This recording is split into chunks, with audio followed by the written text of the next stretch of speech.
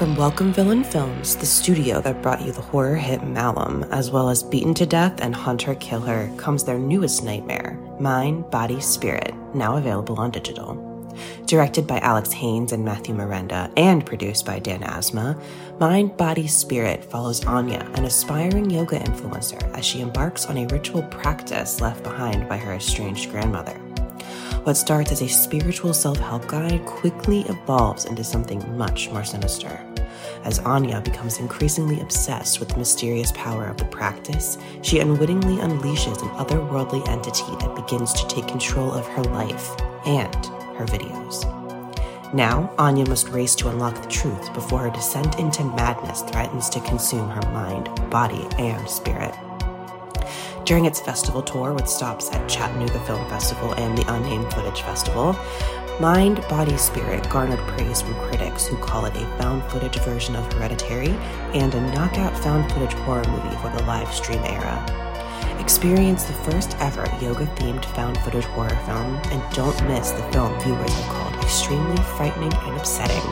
Available now on digital anywhere you rent or buy movies online, including Prime Video and Apple Plus. As a person with a very deep voice, I'm hired all the time for advertising campaigns. But a deep voice doesn't sell B2B, and advertising on the wrong platform doesn't sell B2B either. That's why if you're a B2B marketer, you should use LinkedIn ads. LinkedIn has the targeting capabilities to help you reach the world's largest professional audience. That's right, over 70 million decision makers all in one place. All the big wigs, then medium wigs, also small wigs who are on the path to becoming big wigs. Okay, that's enough about wigs. LinkedIn ads allows you to focus on getting your B2B message to the right people. So, does that mean you should use ads on LinkedIn instead of hiring me, the man with the deepest voice in the world? Yes. Yes, it does. Get started today and see why LinkedIn is the place to be to be. We'll even give you a $100 credit on your next campaign. Go to linkedin.com/results to claim your credit. That's linkedin.com/results. Terms and conditions apply. Acast powers the world's best podcasts. Here's a show that we recommend. What is The Briefing Room? It's a behind-the-scenes look at how the criminal justice system works and the lives of the people within that system. If you love true crime, well, these are the real people who do the job every day of making sure justice is served. Hi, I'm Detective Dave. I'm Detective Dan. Together we have decades of experience in local law enforcement, a profession that we think is often misunderstood. So we're going to explore how to do it right, and we won't shy away from when it's done wrong. These are stories you'll hear nowhere else. Unique, frank, and unvarnished. From the team that brought you Small Town Dicks, this is The Briefing Room. Episode 1 drops on August 30th. We'll meet you in the briefing room. Acast helps creators launch, grow, and monetize their podcasts everywhere. Acast.com.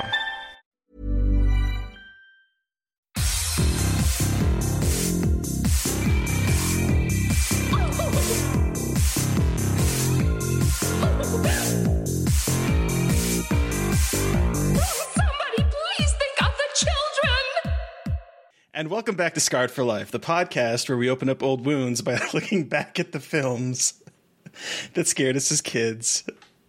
I'm Terry. And I'm Mary Beth. And each episode, our special guest brings with them a movie that traumatized them as a child. This week, our guest is Josh Korngut, Dread Central's culture editor and host of the podcast Development Hell on Dread Central's podcast network. He is also the co-director of the short film Best Friends Forever with Emily Gagne, and it made the festival circuit, and it is an incredible short. And also, little known fact, he was a PA on the set of Big Brother Canada. Oh, no. Oh, no. Welcome to the show. Yes. Wow, thank you. I was just trying to erase that from my history. Embrace it. But now everybody knows. You know what? The truth of the matter is, and I haven't actually told you this yet, I wasn't just a PA. I was a craft PA. So I was literally just making sandwiches. At the table, like handing out snacks to people.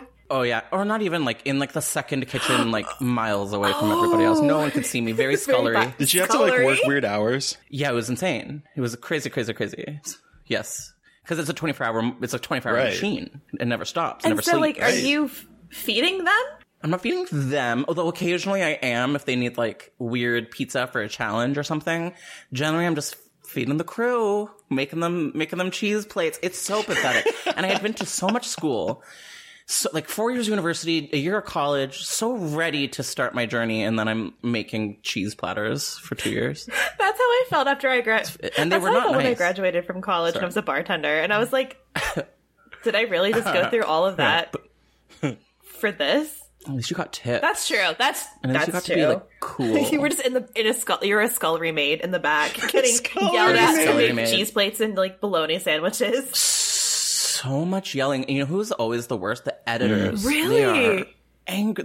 They're so angry. I can be a horrible sympathize, job. and I don't even edit like actual shows. Editing is a fucking nightmare sometimes. So maybe I do understand. And they're like in a tower really far away, and you have to like not drop the cheese plate the whole time. It's very. They've never seen the sun. They're traumatic. like bats. They like hiss when they come out. That's how I feel when I edit a video. That's how I feel when I edit audio. That's how I feel right now. No, I'm good. No, I'm fine. I'm so good. Speaking of blasting to the face with sun and freaking out. Let's talk about horror. How did you get introduced to horror? I believe the first horror movie I ever saw was I Know What You Did Last Summer, which is, I think it's actually a pretty good one for a number one. But before then, I was a big Buffy fan. Buffy really freaked me out. Actually, the truth is that what I was really scarred for life by was not a movie, but an episode of Buffy. But then Mary Beth was like, you can't bring in an episode of Buffy. That's horrible. So then I pivoted. I would like to send a screenshot where I said you can bring an episode of Buffy, everybody. The word can was in all caps, though.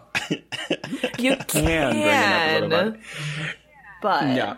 But then it was the gateway teen slashers of the 90s. And this, I think the movie we're going to talk about today falls into that. That kind of was my gateway to real horror, and here we are. So you kind of grew up in that time frame then, as of the 90s slasher craze, is that? Hell yes. So I was a kid in the 90s, and in the 2000s is when I was like kind of in high school. So yeah, that was my journey. That was my time. So what were some of your favorites from that era? Oh, I love this question. Okay. Huge urban legend fan. Number 2, maybe even better than number 1. Is it controversial? I don't know. Urban Legend's Final Cut. How dare you? Speaking about film school. Funny story. I saw that in college, and it is what made me want to write a screenplay, because I knew I could do better than that horrible piece of crap movie. I couldn't. And you did, I'm sure. I couldn't. Oh, you couldn't? I mean, you didn't try. Well, I mean, see, it's your favorite movie. You love it, and yet here you go. I love it. I do. Just tearing it apart. It is terrible. I'm sorry. I love it. It's not I would not call that the golden age of horror, but it's certainly my favorite. Okay. I Know What You Did Last Summer is so good. Iconic. And the second one with Jack Black. Okay. Also good. Jack Black's in the second one? Yes, Treads. Yes, but I think Alan Smithy did. I don't know if his name is in the credits anymore, which I think is a good idea. Can we just cut him out of the movie? No offense to Jack Black, who I love. I love him too. Yeah, just CGI out the dreadlocks, I think. God, I want to see that cut. I want to see that cut. De-aging, but have you heard of de-dreading? I think it's time. The technology exists. Why wouldn't we do it? We need to use technology to make the world a better place. So, aside from the movie that we're talking about today and an episode of Buffy, were there any other movies that really scared you as a kid? Yes. So, Candyman was a huge one. I obviously couldn't bring that in because it's just too relevant, and I'm white, and I didn't want to do that. But yeah, there's a scene in Candyman. Specifically, it's the flashback of a little boy using the public bathroom and then getting his junk, I guess, hooked off by Candyman. I never really figured that one out. That really did it. I think when I was a kid, when kids got it in movies, that really like disrupted my whole worldview. I was like, what do you mean kids can die? I'm a kid. Can I die? Holy shit, I can. And so that really resonated with me. And you know what? I'm still scared of dying today. Oh, I thought you were going to say of kids dying today. And I'm like, no. No, that's fine. No, I'm fine with that. Yeah, and the episode of Buffy that really messed me up was about kids dying. Okay. There was an episode where she goes to a hospital because of a fever, and then all these kids keep getting murdered. And it turns out there's a monster that only kills kids. So there's like my mini scarred for life for that Buffy episode. People wouldn't let me talk about. I've only seen one episode of Buffy. Yeah, the energy here is very anti-Buffy. It is. And I think everyone at home should know that, because it's not a safe Buffy space. It's not a safe Buffy space. And, you know, I want to correct that, but here we are. I'm disappointed in you, Terry. I don't know you at all, but I felt like maybe I would have had a Buffy supporter in you. You know, I don't. It was the time. It was such a time when I was not into camp. I was not embracing any of that kind of stuff. And so the first few episodes I watched, I was like, this thing is shit. And I stopped watching. Well, yeah. You're not wrong. Wow, so we have two. I feel like Mary Beth's kind of like that too, where she didn't find camp until later. I did not find camp until later in my horror career. You are correct. Did not get an appreciation for it for a while. And now I do. But like you said, it's happened. It's newer than my childhood. So what draws you to horror now as an adult? Well, I think, so my impulse for that is I am a very anxious man. I've got an anxiety disorder that I celebrate because I think it fuels my creativity, but I also think it's part of why I'm so drawn to horror. I remember being a kid, and the thought came to me of, you know, if you are the scary thing, then you're safe. And I think something about that kind of always stayed with me. So I think if I'm like in the book, like in the good books of the scary stuff, like horror movies, then maybe I'm safer ultimately. I don't know if that makes sense, but it is my truth. Yeah, that makes sense. It does make sense. So, do you ever get that? Do you still get scared when you watch horror movies? I mean, I know that Terry and I struggle with that, but do you ever get scared still? I am always scared. Yeah? I'm always absolutely petrified. I'm a huge baby watching horror movies. My go-to is to plug my ears before I close my eyes. The sounds get me good for some reason. Yeah. Especially like jump scares. Jump scares are okay, but the sound effects are not okay. So if you ever watched a horror movie with me, I'm always just like fingers in my ears and like rocking back and forth. I look like I am suffering. And the movie I rewatched for today, it still scared me. Why? It's not scary at all. We'll get to it. But yes, the same reaction did occur. So what are some of the last movies that truly scared you? Oh my God. I smoked so much pot, so I don't remember 3 minutes ago. What are the last movies that scared? Oh, okay. The last episode of on my podcast, we did something The Conjuring adjacent. And so we rewatched The Conjuring 2, not my franchise, but there were some scares in that like, I'm sorry to say, it got me, okay? It's good. He's really good. So the James Wan movies, he's really good at them. He's very good at staging a scare. Really good at staging a scare. Yes. I am very anti-religious horror. Same. It's part of my brain. Oh, thank you. I'm guessing you didn't grow up religious. Nope. This is my guess. We've talked about this many times where it's like Exorcist, I don't think is a good movie. And people and I know people love it. Possession films. I love supernatural films, but like religious horror, not my bag. So I'm there. Are you an Insidious queen? Oh God, yes. Insidious and Insidious 2 are so fabulous. Okay, first of all, how dare you with the Insidious 3 erasure, because I love it so much. I know it's not good, but it's kind of like I imprinted on that one. Okay. Does that make sense? Yeah. Aw, like your mother. I need to revisit. When she's auditioning for. I went to theater school in high school and university, and there's a theater school audition scene in that is truly terrifying to me. Do you remember it? She's like waving at her dead mom, but it's not her dead mom. It's something else. Is that the one where she's like in a wheelchair? Is that that one? Yeah. Okay. Yes. I barely remember it. Yeah. Oh, it's good. Rewatch it. I'm an asthma queen myself, and the main monster. I have asthma as well. So you get it. I do get it. First of all, it's scary as it is. It's terrifying. Breathing is important. Yes. Overrated. But the big bad in that movie is like a big part of his trait is like he like can't breathe, and he has like an oxygen mask on all the time. Very triggering for me. I remember I showed my roommate that movie, and she never watched horror movies, and she couldn't finish it. Are you talking about number 3? Oh my God. Okay, well, her and horror is not meant to be clear. I was like, Glenna, this is Insidious 3. Like, this is not even like the scary one. It's scary. But Oh, she's just a baby, which is fine. Listen, I'm a baby that is also a horror fan. So I kind of see both sides of this. I also made that roommate watch We Are What We Are and didn't tell her it was a cannibal movie. So, oh, Mary Beth, is this the same girl? Are you still friends? Yes, we are. Okay? She wasn't the friend I lost living with, surprisingly enough. Oh my god! See, horror keeps people together. She was like always totally. She's like, Mary Beth made me watch a movie about cannibals and didn't tell me, and I was like, was it the original or the remake? The remake, the American one. I haven't seen either, but our coworker and my longtime companion Emily Gagne, that's one of her favorite movies. The remake. It's a really good movie. I've never seen either. Thank you. Yeah. I'm with you on that one. I don't know. Cannibals are not my gig. I'm not. I support them in real life and in the movies, but it's just not necessarily my go-to. Okay. Cannibal supporter, Josh Korngut. Yes. So what are some of your favorite horror movies now as an adult? Jesus Cruise. I turn off my phone because I'm like, I don't want it to be buzzing. What are my favorite, like, recent horror movies? Is that the question? Yeah. Oh, God. Jeez Louise. I don't know. I'm more of a campy kind of 90s, 80s horror aficionado myself. The new stuff I like. James Wan, I'm always here for. I haven't seen Malignant. Stop spoiling it constantly. The part where Superman comes in? It's that third act everyone's talking about. Just wild. You never see it coming. Superman coming for everybody. Yeah, I feel like I'm one of the few people that kind of liked the new Candyman. I did. Yeah. Had some issues. I mean, listen, is the end terrible? Absolutely. That's all. That's the end of that feedback. Yeah, so I don't really know. I'm gonna give it to James Wan. James Wan, for some reason, is always able to give me that ooh ah ah sensation.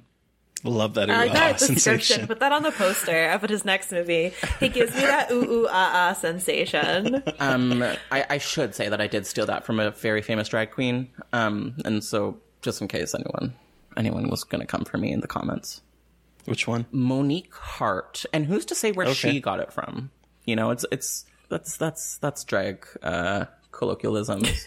I feel like at least 30% of my vocabulary is now drag quoque. Quoque? Yes.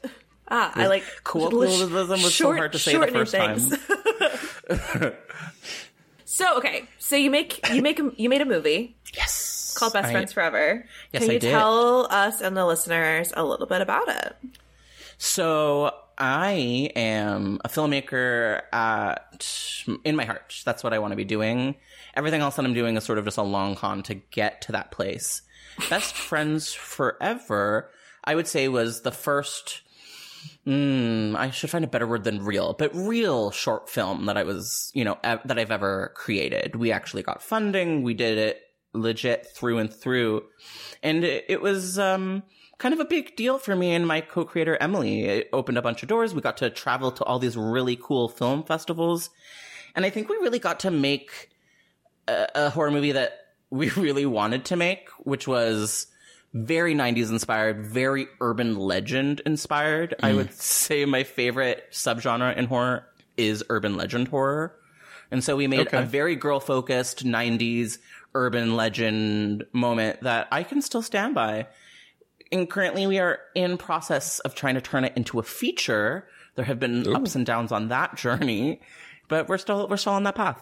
Is your short film available for people to watch? It is not yet. We're holding out hope that, something good is going to happen in our lives.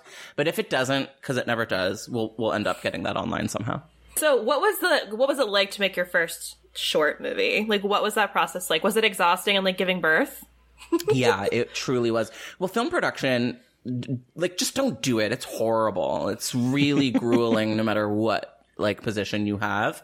The only time that I think it's worth the blood, sweat, and tears is if it's your film, as if, it's your baby. And this was ours, thank goodness.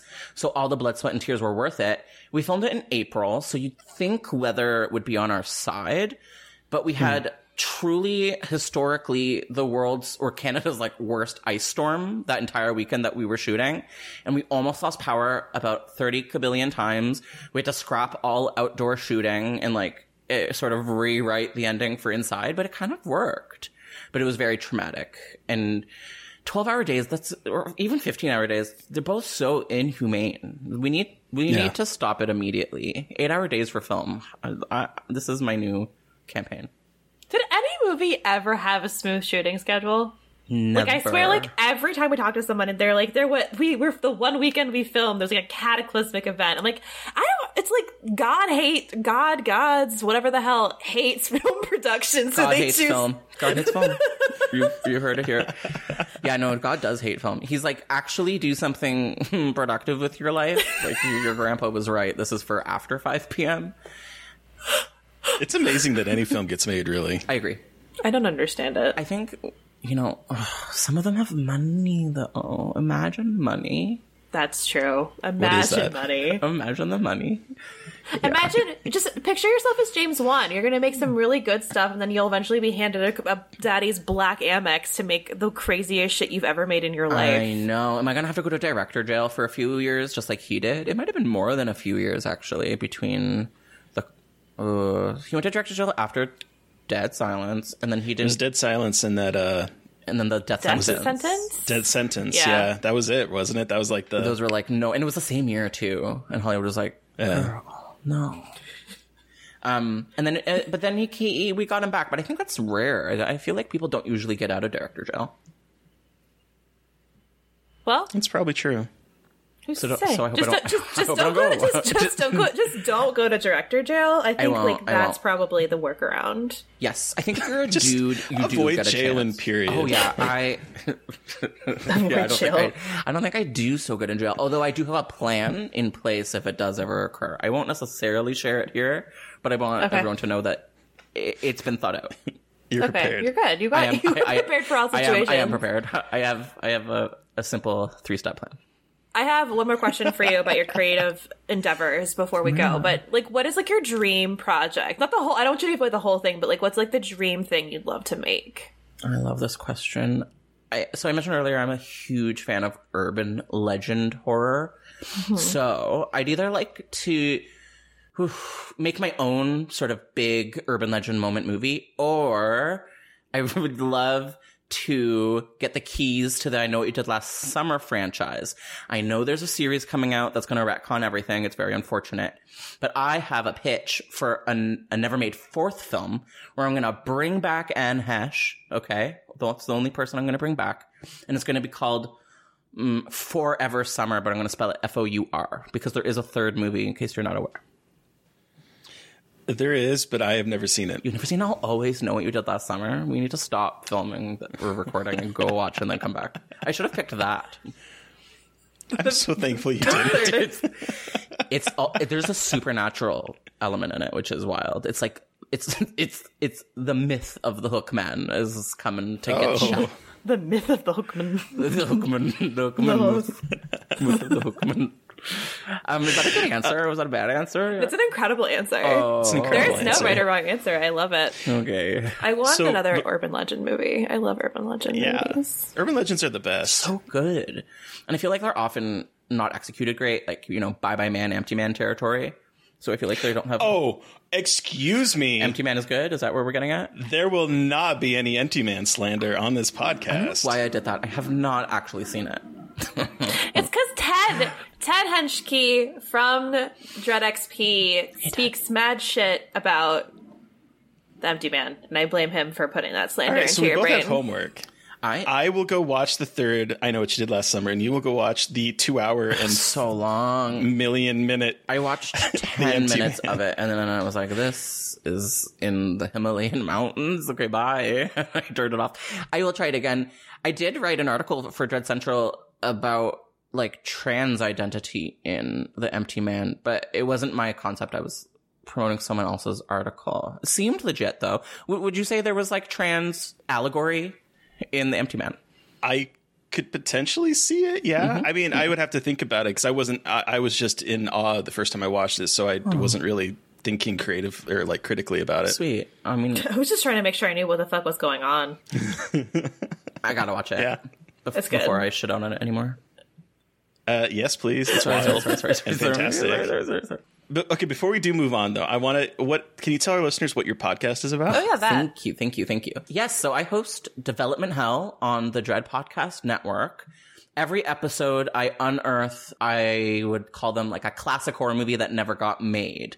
So these are horror movies that got stuck in development hell and never really found their way out. So some good examples would be Freddy vs. Jason vs. Ash, Neil Blomkamp's Alien 5. We just did an episode on the Crooked Man spinoff that never got made. So those kinds of things. Because, I don't know, I'm obsessed with horror movies that never got made. And I find it's an easy conversation starter for her, usually with horror fans. I've been on it. Terry might be on it in the future. Who knows? But yeah, please, Terry. Terry, gun to your head right now. I'm sorry, gun violence is not to be joked about. Oh, is there a movie that you were excited for that didn't come out ever in your life? I mean, I think you covered the one. Yeah, those for are me the the Freddy vs. Jason vs. Ash, because I mean, I was a Fredhead. I am still a Fredhead. Same. Freddy's the best. Freddy is the best. Hell yeah. That's such a, and there's so many Freddy movies that never got made too. Yeah, I'll have to think about it. I love it. Yeah, and then bring it to me, and then hopefully I can coerce you to come on my podcast. There's no coercion needed. Good. See, we don't need Mary Beth anymore. We have each other.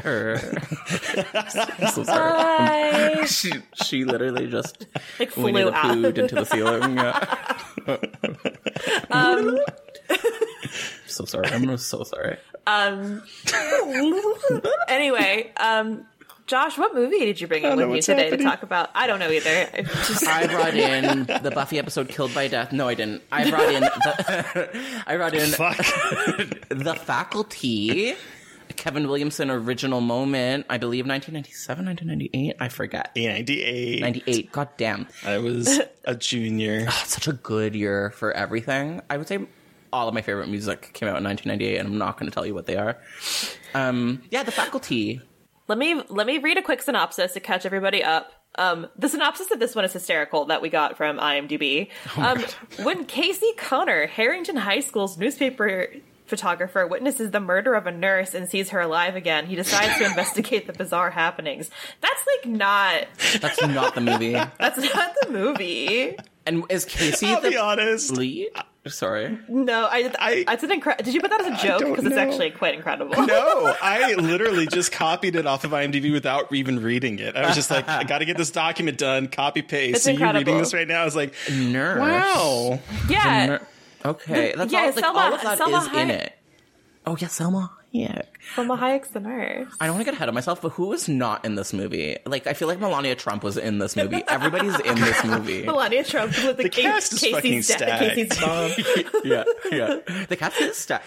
I mean, we have Clea Duvall, Famke Janssen, Salma Hayek, the thing living on Josh Hartnett's head. Like, there's so many. Oh, that was funny. It was so distracting. For someone that's so hot, the hair is so bad. It's really bad. It's embarrassing. Who allowed that? But, like, how did he do that, too? You know what I mean? He refused to not have it. I don't know, not this movie specifically. I think it was Halloween H2O or something. I've heard that he, like, would not allow his hair not to look like that. Which was another choice. If you're that hot, I feel like you have to do something to sort of dumb it down. Otherwise, how do you even look at it? Too much. Was his hair that bad in the Virgin Suicides? No, it was long. I don't remember it being. It was like that bad. Like longer, Cute. like 70s. Does he have an obsession with bad hairstyles? Yeah, see, he's always had bad hair. That has to be he's a yes. Just he's so hot, but his hair is so bad. It's a living thing. That's why. It is a living thing. It is the Faculty. His hair is actually the titular Faculty. God. But Josh, okay, can you tell us why you picked this movie, your horror story with the Faculty? So I feel like many people have that one type of gore or violence that they cannot handle. Like, I find a lot of people, it's eyeball stuff or stuff along those lines. For me, and okay, this is going to be gross even just to say out loud. I don't know if it's going to be bad for you. It's always skull stuff or like scalp stuff that like sends me into a tizzy. And there's a scene in this movie where the football player's in the shower and then some old lady emerges in the steam and she's like, help me, I'm melting. And then her like, and then something happens in along the lines of that. And it was so horrifying to me as a child. And I could not watch it this time around. I actually did not watch that part or listen to it. It's kind of goopy. It's fucking horrifying. It's like he literally like grabs the hair. Oh my god. But also like the horror of your old teacher like almost naked busting in on you in the shower. Naked. Like she's taking off her clothes as she's walking in there. And he's like, she was overheated. Oh, poor lady. Poor lady. Yeah. How traumatizing for a high school senior to be like in his shower. Was he the protagonist? With a soap on a rope. No. Elijah I don't think any of them are protagonists. No. It's the football player Stan. It's a football player, Stan. Yeah. Elijah Wood finds him. Yeah. But is Stan the protagonist in the movie? No, Stan gets got like. Oh yeah, Stan does get got. So who is? I mean, Casey is the final boy. Truly, those eyes, those piercing husky eyes. Elijah Wood, baby. He's such a young baby in this movie. He's one of my Hollywood crushes. All of my other crushes look exactly the same. So it's him, Tobey Maguire from like 2001, Daniel Radcliffe. Okay, so you're like a good like kind of like 5'7" kind of guy who looks British. That's literally my height. So perfect. Yeah, it's someone that looks tired, someone that looks sick. That really... So you would absolutely love Dear Evan Hansen. Oh my god. I had tickets to see that and I didn't go. And I'm really glad I went to go see it last night and holy shit. Where are you based, Terry? I'm in Omaha, Nebraska. Oh, was there a festival there? No, there was, they were doing like an advanced screening of it. Okay. Wait, so did you see it? Is that what you just said? Oh, I saw it. Tell me, let's just hear a little bit. I want to hear, I haven't heard it in real life yet. What people he looks fucking ghoulish. He looks ghoulish. Yeah, he does. And the way that they shoot it with the lights, it gives him like hollowed out eyes. And there's one scene where he is singing to his girl crush, and he looks like Nosferatu, and he does this like move on her, and I'm like, maybe I will girl, find get that away, hot. get your steaks, get your holy water, get the fuck away. Garlic. Why did you let him in your house? That does kind of sound hot, actually. Why did you give him permission to come in your home? Yeah. It wasn't. Are you going to rewatch it once it's de-aged? Because that's going to make it so much scarier. Yeah, they're doing a de-aged version for streaming. I saw that. Why would you do that? That's a nightmare. I like The Politician. Is that okay to say? Is that a safe thing to say? I didn't mind it. Thank you. I don't even know what you're talking about. Because you're not a Netflix gay man. series. It's true. It is true. That's correct. I am not a gay man. But Josh, I'm pivoting back to the faculty here, just real quick. Right. Just getting back onto I'm so sorry. the movie. It's okay. How did you like? What was like the situation surrounding you seeing the faculty for the first time? Like, why were you watching it? Okay, so my relationship with my father to this day, 99% consists of horror movies, and I actually don't think that's sad. I think that's something to celebrate. I love that. Thank you. I do love that. And so it must have been on because it was like Weekend with Dad. Every other week was kind of the deal because product of divorce, clearly, look at me. And so, yeah, it was like some Sunday afternoon, like 1 p.m., like a bright, sunny Toronto apartment. I watched this movie and it somehow terrified me so much. Yeah. Was it just that scene or was it? It was, okay, when I picked it, that was the only scene that came to mind. But as I was rewatching it, there were so many that triggered like, oh, this fucked me up as a kid, including in the very opening, someone gets stabbed in the hand with a pencil. Too much for me. Can't accept that. Oh, a lot of pencil horror in this, pen and pencils. And I just watched Titan. I never will say that right. And there's a lot of like, I still need to see it. Pencil-like objects getting shoved into people's ears and that. So I didn't like that. But that's my worst nightmares. Pencils are my worst nightmare because I knew someone who had the leads that got stuck in their hand when someone else stabbed them, and like that just paranoid me forever. And I was always scared that I was going to get lead stuck in my hand. It's never too late. I knew that like, it was never too late, but I was terrified. It's like so much something about it. Obviously, you're scared of the stabbing and not the poisoning of the lead, right? Just to be clear. Oh no, it's both. It's both. It's a 1-2 punch. I'm scared to have the lead under my hand because I'll get lead poisoning and my hand will fall off. Yeah, is that what will happen? I actually had. I don't actually know if that's in true. my hand. No. Yeah. Do you still have your hand? Are you okay? No. Surprise. Oh my god, it's a podcast. No. Oh no. 2 years doing a podcast and I just found out. Wait, so you had lead stuck in your hand? Yeah, I got a pencil stabbed into it somehow. I don't remember exactly why. And it lasted. It was there for a while, and then it just went away. Did someone do this to you? Yes. Who was it? I have to find them. Name and shame. I don't know. I don't remember who they were. It was really young. I was like, I don't know. It was maybe like 8 or 9. I barely remember it. I just remember like there being like this gray dot on my hand, and me thinking, "Oh God, I'm going to lose my hand." That's what Beth so rightly said. Then you wouldn't have to do homework. That is.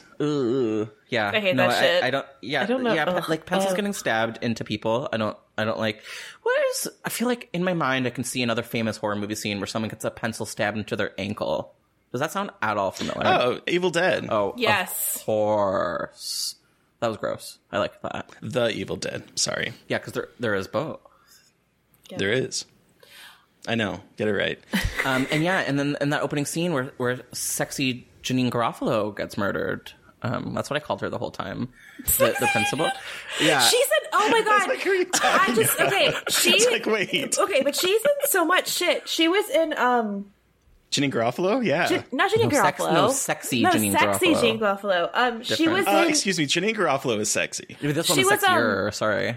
She was in How to Lose a Guy in 9 Days. How to Lose a Guy in 10 Days. She was the editor-in-chief of that. The magazine. She has an editor-in-chief energy, doesn't she? Right. I loved her. There were so many hot, like, mature, I guess not, like, just adult women in this. Mostly her and the one that I can't say the name of because I don't know how to say it. Famke Jensen is how I say it. But what I didn't realize the first time I watched this, it wasn't that long ago. I really loved it, but I wasn't like, I didn't think it was going to be as good as it was. I think I was like, oh, it's going to be like a 90s, 90s teen movie. But the setup is really fascinating because it's called The Faculty, and like with the focus on the teachers at the beginning, you're like, oh, this is going to be a movie about the teachers and like them fighting back. It's not bait and switch. No. That's how it was interesting watching it this time and seeing how much like they focus on like the plight of the teacher and like budget stuff. And I was like, oh, this is going to be a bigger deal in the movie, and then it kind of isn't. They just like all get. How much do you feel for that drama teacher that she can't get her musical? Oh, and is it the history or the English teacher who is just like wants to go on a field trip to New York, and they're like, trip to New York. No, you're going to like Ohio. No, that's where it took place. I think he has passed away. IRL. Do you guys know who that is? That teacher? Yeah. Oh, that's so sad. But yeah, the setup. I was like, I did not think about how they really focus on the teachers and Robert Patrick as the coach of the football team. What do I know him from? Like what is his? He's in Terminator 2. Terminator 2. No, none of this is. What Josiah saw, he was. That's it. That's it. Oh, wait, what is the movie that literally no one will see? That's the one that you know. What Josiah saw, the Fantasia movie that Joe hated. Who hated it? Oh, Joe. Joe hated what Josiah saw from Fantasia, Terry.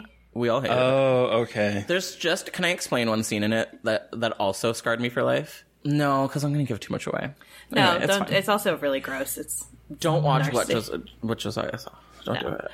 But yeah, he's Josiah. Yes, he is, in fact, the titular Josiah. Yeah, he's scary for sure. He was scary fun in this, so I enjoyed it. Yeah. Yeah. Stupid football culture. Right? So I saw this movie when I was a junior. So it came out actually Christmas Day, which is weird. Oh. It's so weird.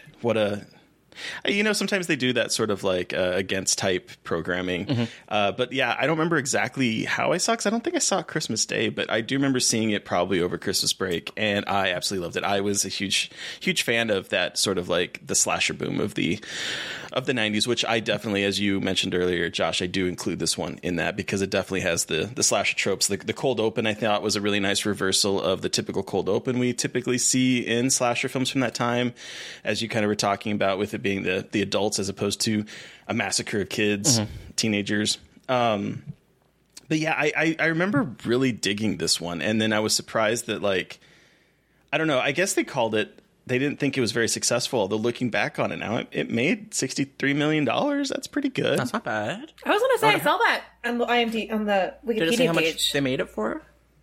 15? Oh, that would have had like 5 sequels. Yeah. But I That guess is- like that stacked isn't up against bad. Scream that probably made like 500 million. They were like, no, it's fine. Yeah, I mean, I guess, 98, you are coming off of, like, The Scream, which, like, was making yeah.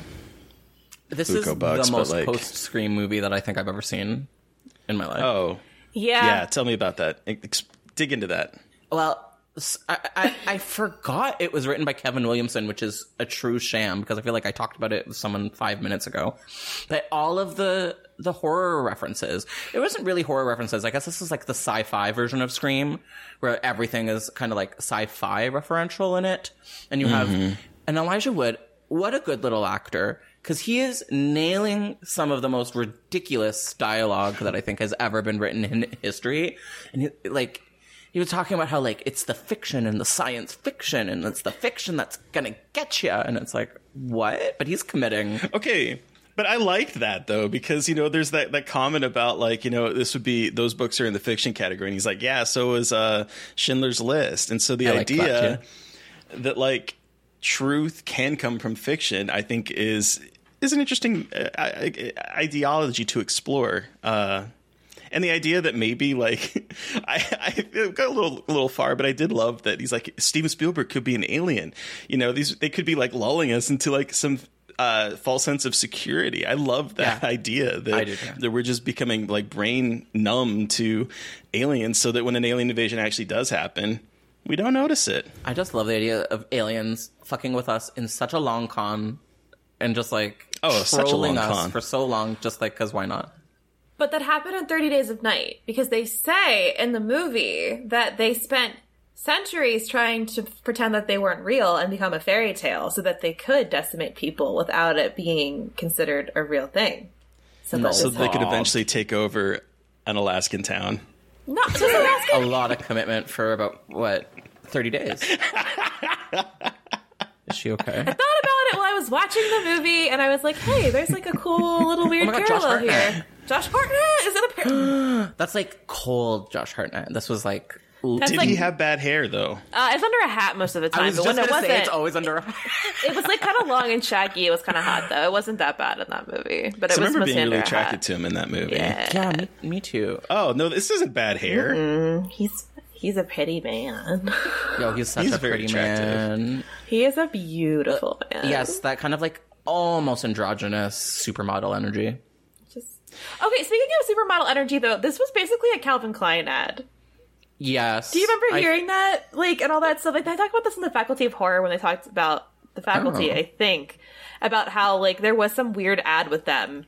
Like, or was some deal with Calvin Klein or something. It looks like a Calvin Klein ad. That's absolutely correct. Most of the actors in, like, the teen slashers, it felt like they were walking off the set of some Calvin Klein, Abercrombie and Fitch. Like, totally. That's incredible. where they're coming from. It's incredible. Okay, so the kind of, I like what you're talking about, Josh, about this sort of like Scream aspect where it's like here it's a lot of sci-fi horror type inspirations, because I mean some of them are pretty obvious. Like the test is obviously the thing where instead of blood it's like snorting drugs, where it's like that is, and I'm only thinking about this because we just recently watched The Thing recently.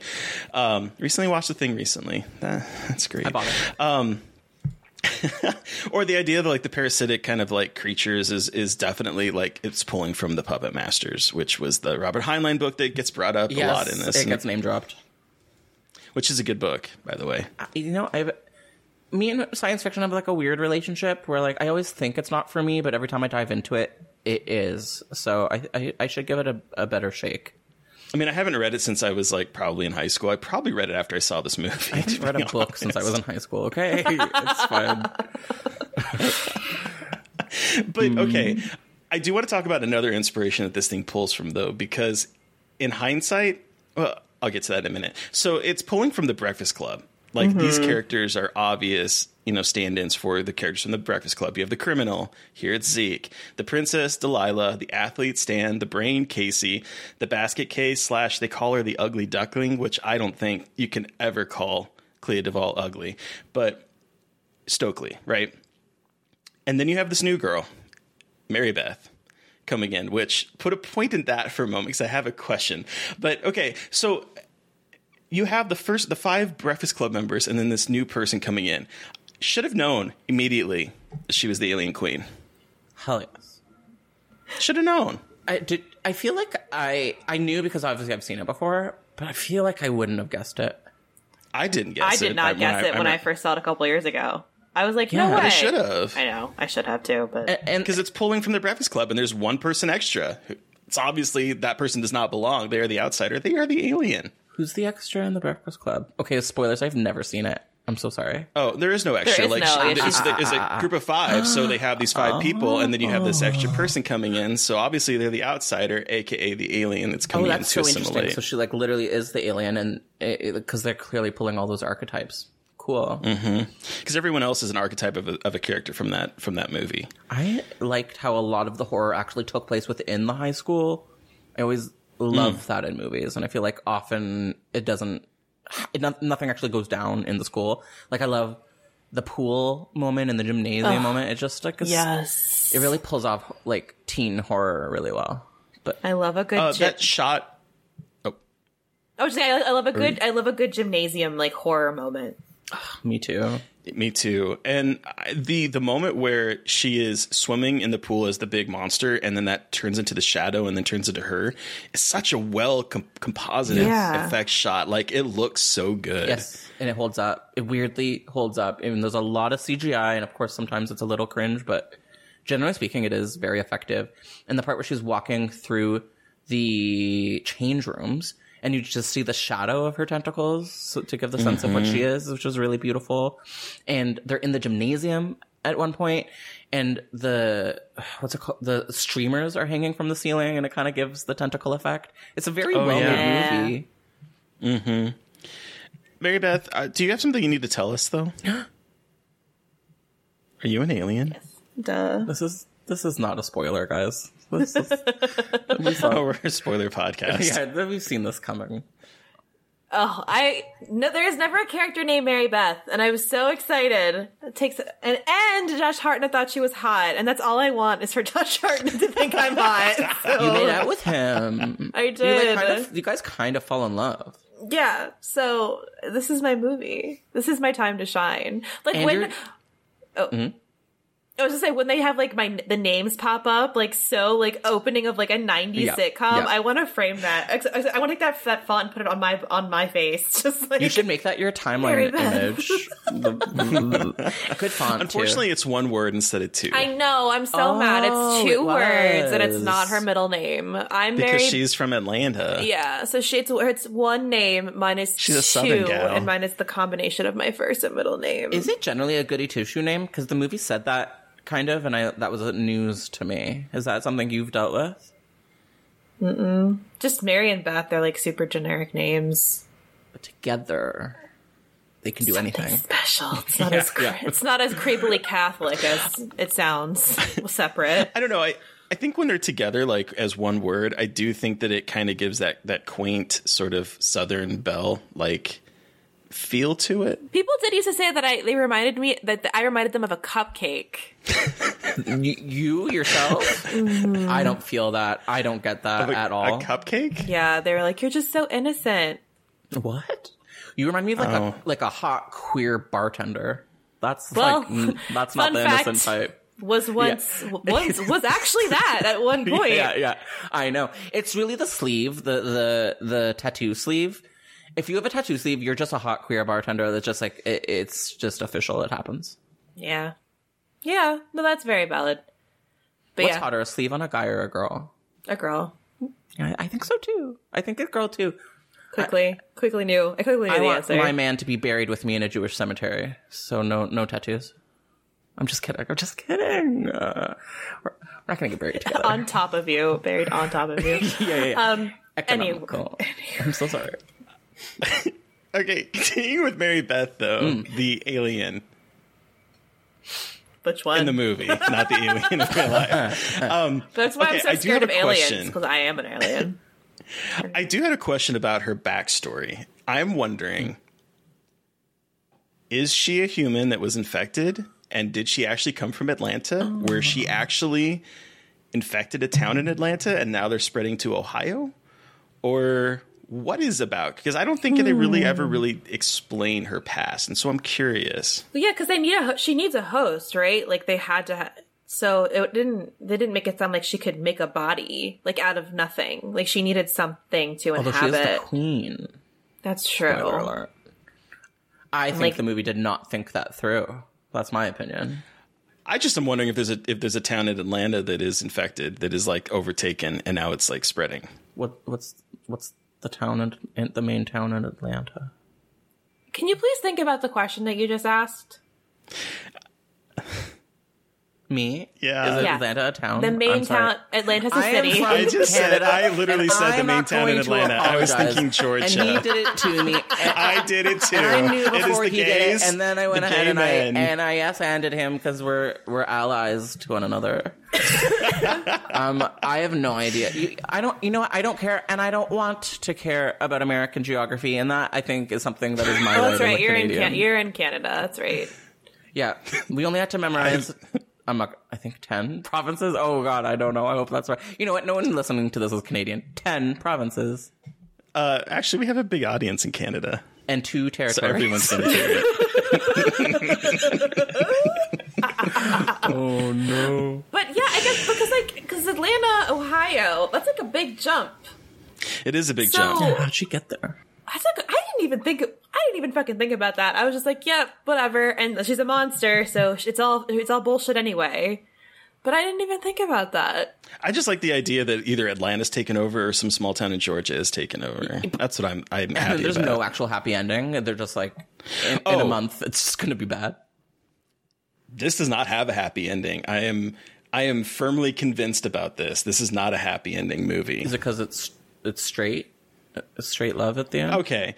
Yes, that is definitely part of it. But no, okay. So here's the thing. All right. So throughout the movie, we have Stokely talking about her reading, right? And so she's talking about Heinlein's Puppet Master, and she's talking about Invasion of the Body Snatchers. And the theme behind them is that we lose, they win. So then you have Mary Beth, who is talking about the idea of conformity and the idea of taking away conflict and creating this sort of like perfect race where there's like no fighting, no angst, no anger, no real emotions one way or the other thing. She tells Casey, I could give you a world without anger, without fear, without attitude. And then she says, I can make you a part of something so special, Casey. So by the end of the movie, what happens? Conformity happens. You have Zeke, the criminal, joining the football team. You have Stokely giving up her queer alt roots and making out with the football stud. You have Delilah, who spent the movie harassing Casey, is now smitten with him. And you have Casey, who is now what? He's popular. He is not the person getting rammed into the flagpole with his crotch. Regardless of whether they're infected by parasites, by the end, the aliens won, because Casey looks around, he's like, things sure have changed. And as he says that, the same assholes that grabbed him in the beginning of the movie are grabbing someone else and running off to the flagpole. So he is completely oblivious to the fact that things have not changed. He has changed. He has risen to a different social status. He has become conformity. It is a tragic ending. That's so depressing. But you're not wrong. Yeah. Because that's my one thing. Everyone talks about how out of touch the ending is with the rest of the movie. And when I saw it as a kid, I remember thinking, yeah, but no, this movie actually has a very subtle satire about the fact that because he is now with the in crowd, he doesn't see that the world hasn't changed. He has conformed. They all have. And that's tragedy. Do you think that's what he wanted? Do you think like if he was given that option at the beginning of the movie, he would have taken it? Probably. I mean, he's getting picked on. He really is. He's getting picked on. He's in love with Delilah. He's in love with Delilah, and she's like harassing him. She's and so calling him names. Homophobic. She is horrible. Why is she so horrible? Homophobic? Using terms I've never heard against lesbians. The terms I was like, Jesus, we are in the 90s with what she is. I don't remember any of them, but I remember them being egregious. Yeah, it was like Muff Diver kind of adjacent. Yeah, like Muffin Muncher, like gross things like that, where you're just like, why is that what you decided to say? Well, and she's asking like, Mary Beth, I hope you're not a violent lesbian. I am. Yeah, and that's such a strange lesbian, like I don't know what's the word, stereotype, I guess. Because like I guess I've heard it before, but like I've known so many lesbians and none of them have been violent. So where is that coming from? Fear of women. Yeah, it's true. Fear of difference, 100%. Which I will say, I think is a theme that this movie covers, the sort of idea of the monstrous femme. Cool. I will say that this movie probably digs into. I'm curious if you saw any of that, Mary Beth. Yeah, I mean, yeah. Because like Mary Beth starts out, this is so weird talking about the character Mary Beth when I'm talking to you, but she starts out this sort of like mousy virginal girl, and then by the end of it, she is naked, strutting down the halls of the locker room, and she's turning into a monster. And then you have the same with Miss Burke, Famke Janssen, who starts out this like mousy librarian type who's like, she gets upset when the kid, which rightly so, the kid talks about the condom, but then later on she's like, eat me, asshole. Like she's like, I'm turning gonna into this. shove my foot so far up your ass, you're gonna be sucking my toes until graduation. That's great. It's an incredible line. Thank you, Kevin Williamson. It is an incredible line. Very beautiful. No, but that's true, because I feel like there's a lot. I mean, not necessarily with Mary Beth's character, because she's not a person becoming a monster. Like, she is always the monster, but there is this kind of trend, because you see that with the older teacher as well, where like they're mouthy and kind of reserved, and this parasite gives them a confidence level, because like it's almost like it eats the self-confidence, like the id in their brain, and they become something.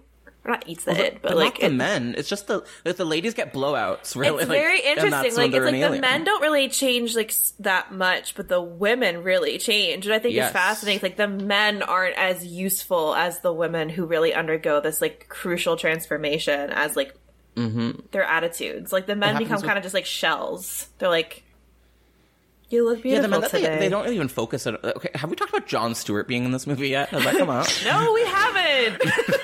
I saw him in this movie. I was like, it's like, what the fuck? It's so strange when his like older career pops up. You're like, it seems wrong. It feels like, this should all be erased. But yeah, nothing happened to him except he just got a little more murderous. And in fact, the coach gets nicer. Yeah, they say it. Like, he used to be such a hard ass. Now he's just murdering everyone. Yeah, it's that. It's like, and I think it is interesting, because it is like she's the queen bee, but it's interesting how like the male characters don't change, but the female characters undergo, like, they find strength. Like, she's able to tell Zeke to go fuck himself, basically, and like and kick his ass, and then. But then, like, Mary Beth is able to use that kind of the assumptions about the mousy young woman. Like, it's almost like not even almost like, she knows that people are going to think, oh, like, the skinny little blonde girl isn't going to know anything, have any confidence, so she'll be very unassuming. And so she plays to those expectations, particularly of Zeke and of everybody, and manipulates them the whole time, and she's with them the whole time, and she uses that kind of, oh, this meek young woman is totally, like, she's definitely allergic to scat, the drug. She's not actually an alien. Like, we're not going to make her sniff it. And we believe it. Even the three of us kind of believed it. We like fell into that trap. You gotta, if you're not shiny, if you're tiny and have like a higher pitched voice, you're like, oh, you could learn to fly. You have that southern drawl. The southern drawl, yes. I liked how she subverts our expectations and is a very surprising killer, ultimately. But I love that, though. Like, that's my favorite shit, when, like, the kind of unassuming, like, woman becomes the bad bitch monstrous killer, like, that reveal. It's just my favorite thing, because, like, I know people say, like, oh, women as monsters. I want women to be monsters, like, all the time, especially in these roles where she, like, is naked and confident and just becomes a giant fucking monster. Like, I want to become a giant fucking monster. And so when I see these characters, it's just like, fuck yes. Like, shed this nasty ass coil where everyone projects their own nasty, like, insecurities onto you, and just shed that and just eat them. Shed that and Shed just your eat insecurities them. and eat them alive. That's the future liberals want. It is. I like that. Kevin Williamson has an interesting history with writing women, in my opinion. He's a gay man, and he's very good at subverting the genre and sort of reversing expectations, all that. But I find that he doesn't necessarily write women with care or respect. I was reading one of his unmade scripts for Halloween H2O, and he like does what all the other like straight screenwriters do, which is like talk about women as boobs and hair. And I notice that a lot reading his scripts rather than seeing them on screen. So I don't know if I really think that he's doing women too many favors, but I like your take a lot. It's mostly that I will take the scraps that I am given me. Yeah, you have to, right? You have no choice. Well, because a lot of these female characters are archetypes. Like while she is the monster, like Clea Duvall's character is reduced to black eyeliner and like being faking being a lesbian, so she's left alone and liking the jock, and like what's her name? Delilah is like the hot girl. You know, like they are still archetypes. Like he's very living in archetypes. These aren't like necessarily deeper characters. But I think that he thinks they are, though. We were saying that it's like they're all pulls from the Breakfast Club, so they are these basic archetypes that are Kevin Williamsonified and kind of all are a little bit subverted. And I think it does work. I think that he does make these characters way more interesting than the average 90s slasher ever would have.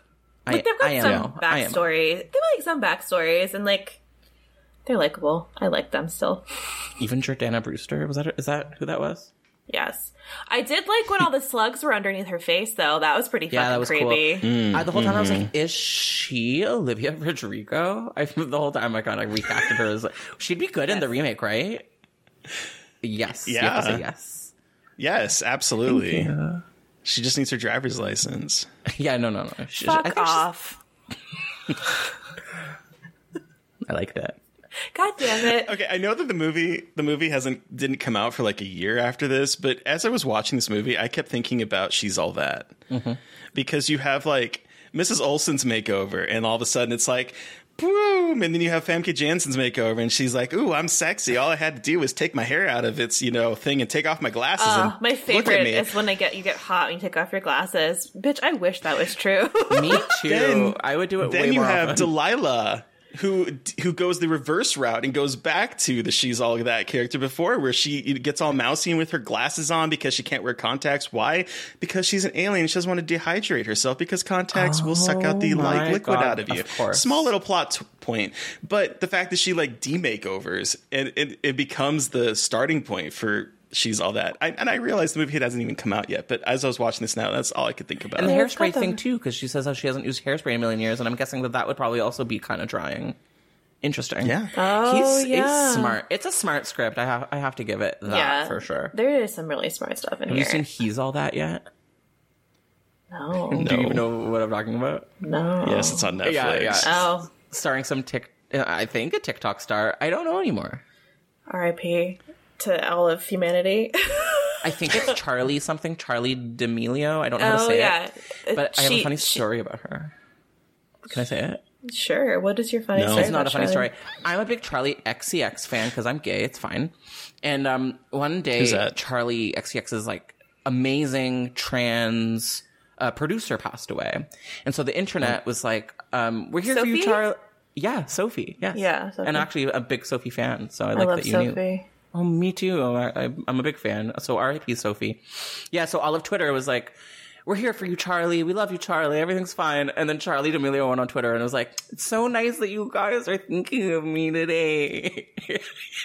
Yeah.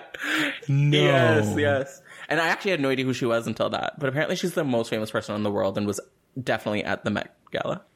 Yeah, she's like big on. She like dances in her bathroom on TikTok and has like a special Dunkin' Donuts order. That's enough. Good for her. You. Good for her. Yeah, I was on her Wikipedia because I had to find out who she was, and it said dancer, and I was like, okay. Like she's just like a hot girl on the internet who dances in like short shorts.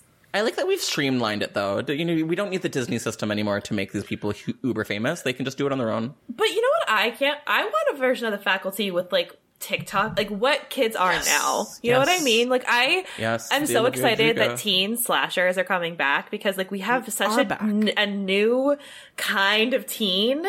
Yes. And I'm very excited to see how they interpret that into movies like The Faculty and to Scream and like they're doing a good job with Fear Street and everything so far. Mm-hmm. But we're in a renaissance. I want to see more. Because like Fear Street still had a little bit of a vintagey vibe to it. Like, it was like a little bit more, and I'm like, I think all of them are going to though. I think they're all kind of paying homage to the 90s. Have you seen the trailer for There's Someone Inside Your House yet? I watched like 2 seconds of it and stopped because I didn't want to spoil anything. Oh, I'm really excited for it. Also, there's a Kim Petras song in the trailer, so I'm here for that. But like, I get that wanting to have that homage, but at the same time, like, I do want to see what happens when like a TikToker gets fucking murdered on TikTok and it posts. Like, I want to make that fucking movie. Like, yes, I am obsessed with that. But I'm also obsessed with like horror on TikTok. But I think there's like Unfriended 3. We need to get you that. We need to get you that contract. Yeah, you do. I'd make a great Unfriended 3. Yeah, told all through your TikToks.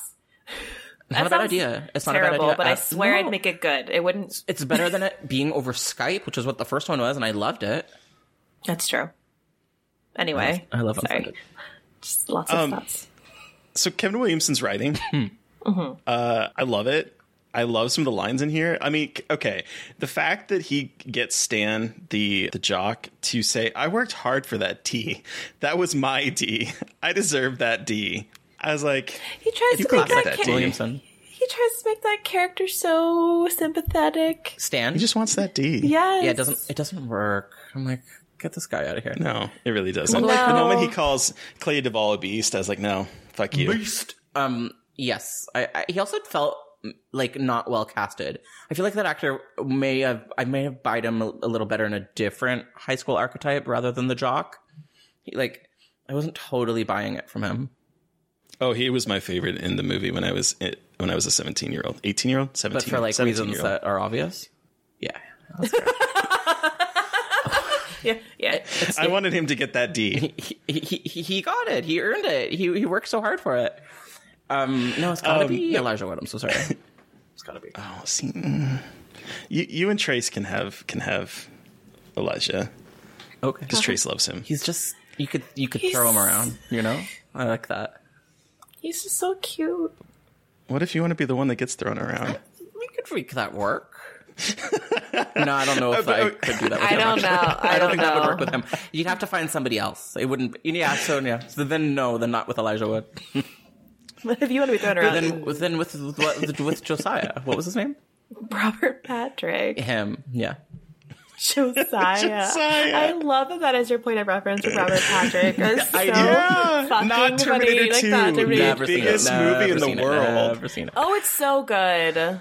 This is homosexual rhetoric. No, that movie is great. I haven't seen it. I don't know. It just looks so mask for mask. Oh, it's incredibly masculine. That's why it's incredible. But it's incredibly masculine, but also Sarah Connor is like the sexiest woman on the planet, and she's incredible. Do you mean Laurie Strode? Because I don't know what I'm trying to say here. Yeah, okay, maybe I'll give it a go. No, I never will. I'll never do that. Yeah, sometimes straight culture is not that bad, though. So I can give you that.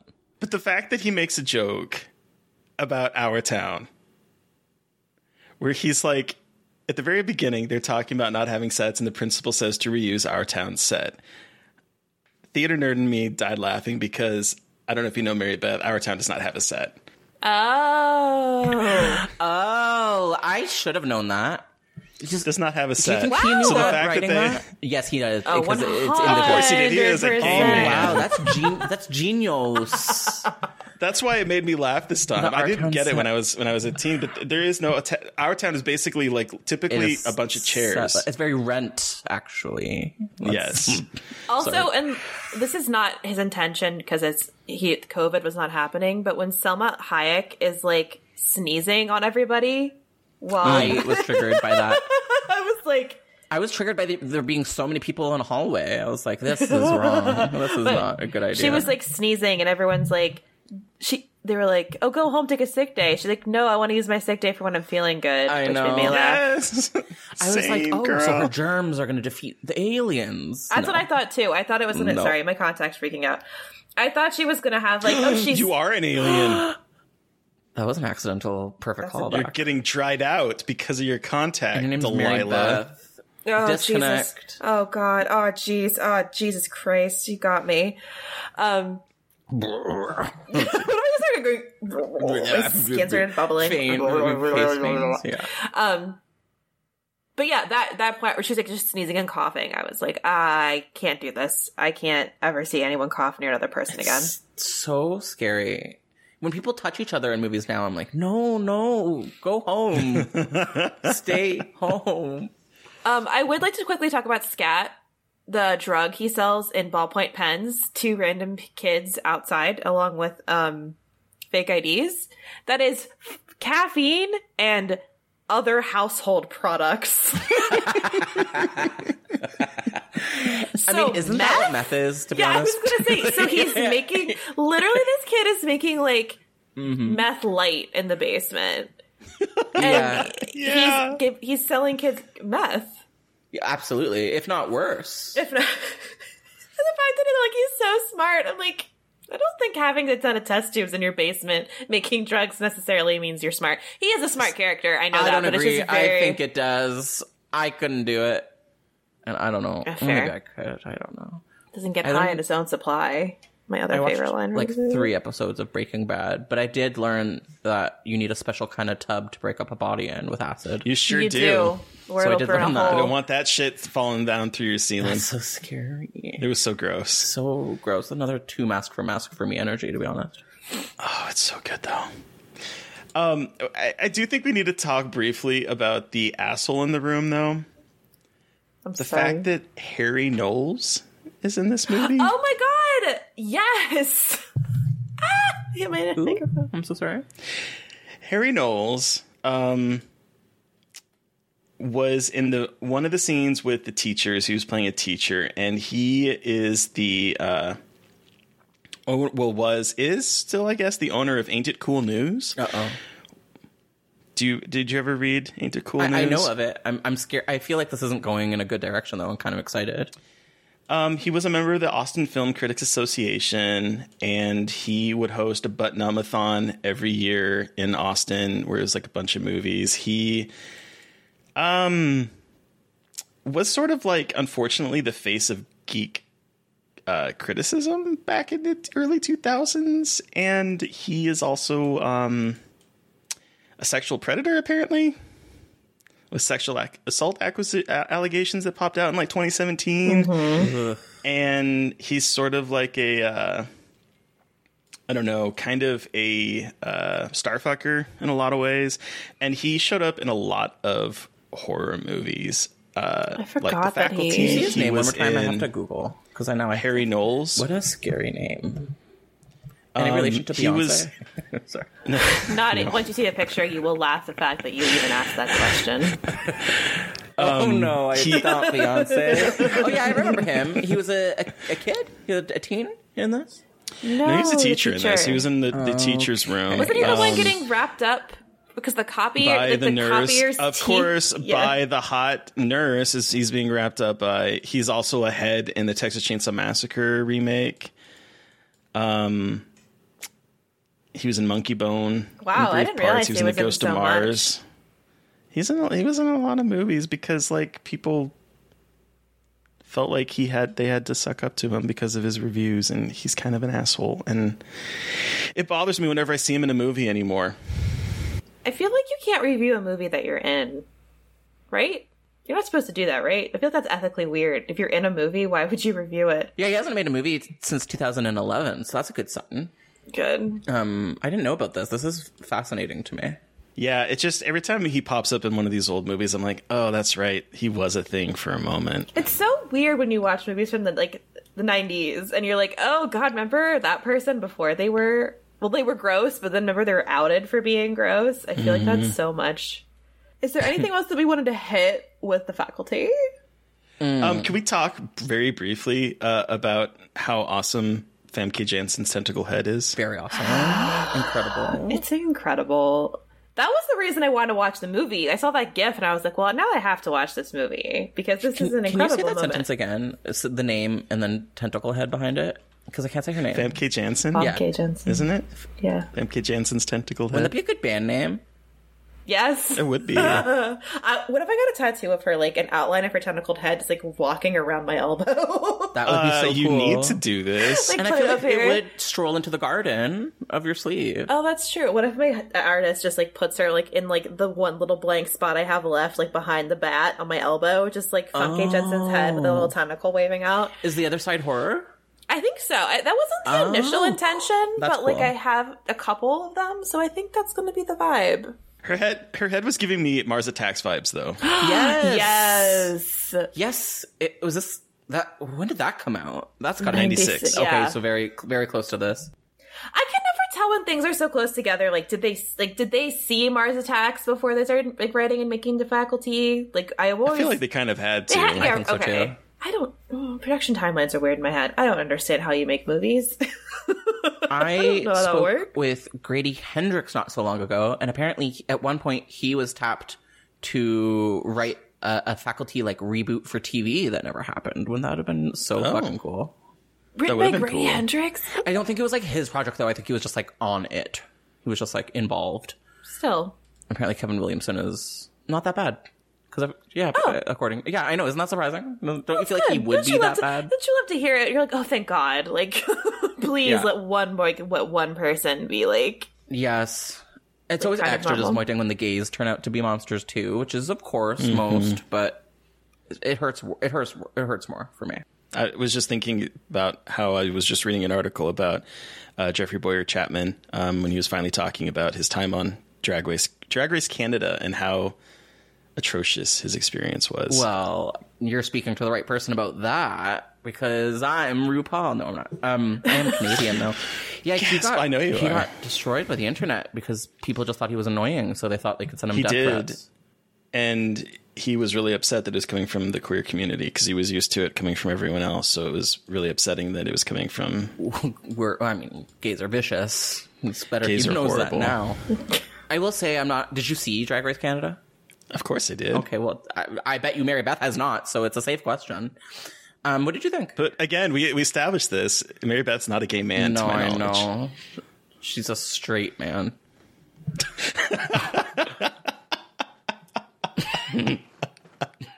I stand by it. You have taken her voice away, I think. Like a straight man would. No, I was doing the Ursula. Did it read? No, you can't even see my hands. No. Yeah, gays are vicious and also often predators too. It's all bad, basically. On that note, do we want to wrap up? Well, bye, guys. This was a wild discussion. Please tell me you're going to edit some of this out. No, it's going out just exactly as it is. It's happened to me before where I've been on a podcast and they just released it as is. So let's wrap this up and give us our rating out of 5.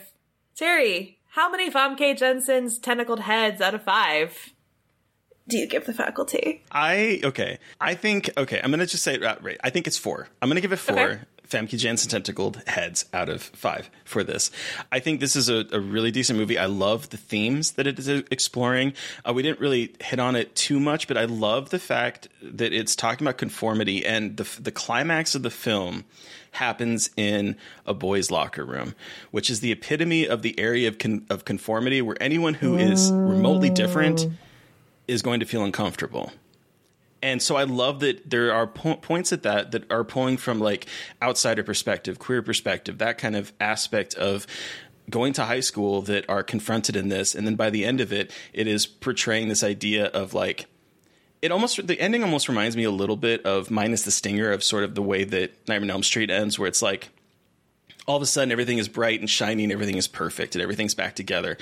But there's that hint that maybe it's not. And that's the way I feel when I've watched this movie. There's no giant ending where it's like someone jumps out and goes, haha. But like the way it's portrayed is so subtly dystopian that I think this movie is great. So I'm going to give it 4 Famke Janssen tentacled heads out of 5. What about you, Mary Beth? I think I will also give it 4.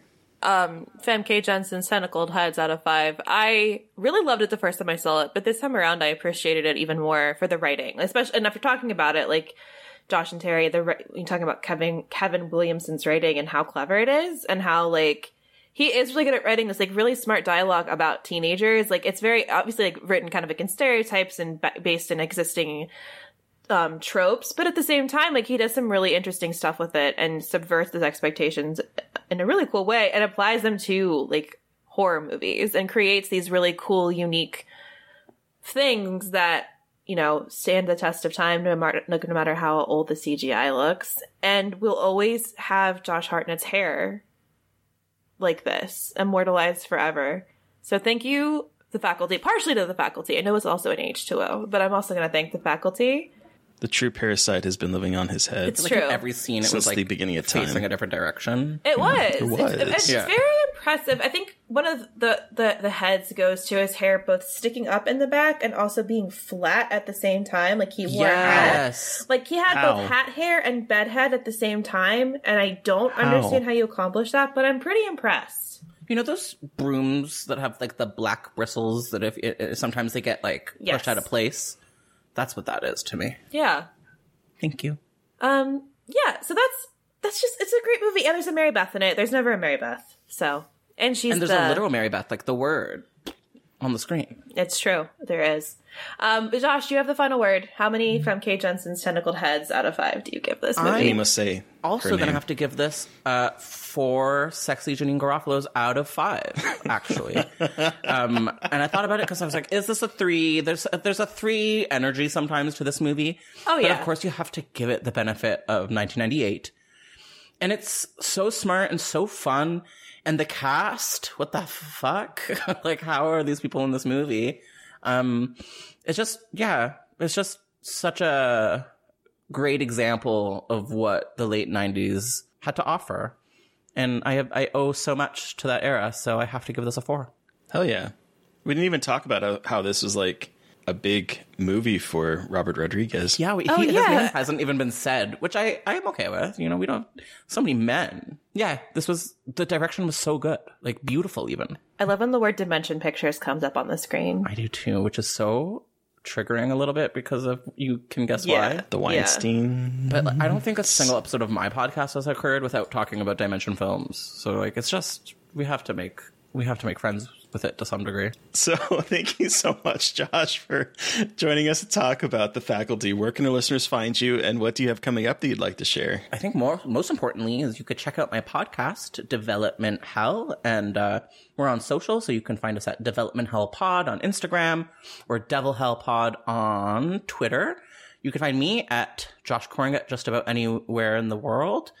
And what am I working on? So Development Hell, we're having like a series next month for October where we're going to do 4 Halloween movies that never happened.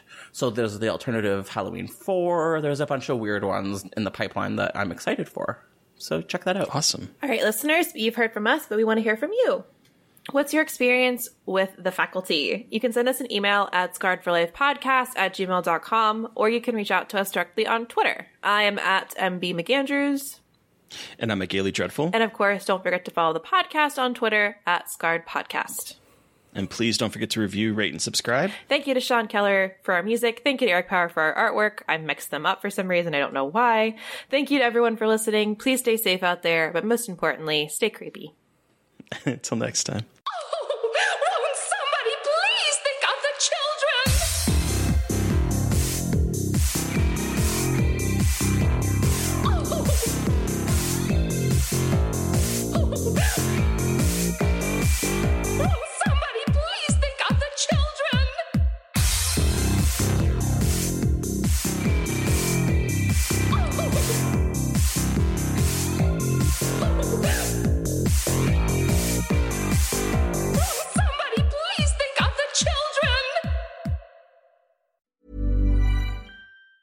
As a person with a very deep voice, I'm hired all the time for advertising campaigns. But a deep voice doesn't sell B2B, and advertising on the wrong platform doesn't sell B2B either. That's why if you're a B2B marketer, you should use LinkedIn ads. LinkedIn has the targeting capabilities to help you reach the world's largest professional audience. That's right, over 70 million decision makers all in one place. All the big wigs, then medium wigs, also small wigs who are on the path to becoming big wigs. Okay, that's enough about wigs. LinkedIn ads allows you to focus on getting your B2B message to the right people. So, does that mean you should use ads on LinkedIn instead of hiring me, the man with the deepest voice in the world? Yes. Yes, it does. Get started today and see why LinkedIn is the place to be to be. We'll even give you a $100 credit on your next campaign. Go to linkedin.com/results to claim your credit. That's linkedin.com/results. Terms and conditions apply. Acast powers the world's best podcasts. Here's a show that we recommend. What is The Briefing Room? It's a behind-the-scenes look at how the criminal justice system works and the lives of the people within that system. If you love true crime, well, these are the real people who do the job every day of making sure justice is served. Hi, I'm Detective Dave. I'm Detective Dan. Together, we have decades of experience in local law enforcement, a profession that we think is often misunderstood. So we're going to explore how to do it right, and we won't shy away from when it's done wrong. These are stories you'll hear nowhere else. Unique, frank, and unvarnished. From the team that brought you Small Town Dicks, this is The Briefing Room. Episode 1 drops on August 30th.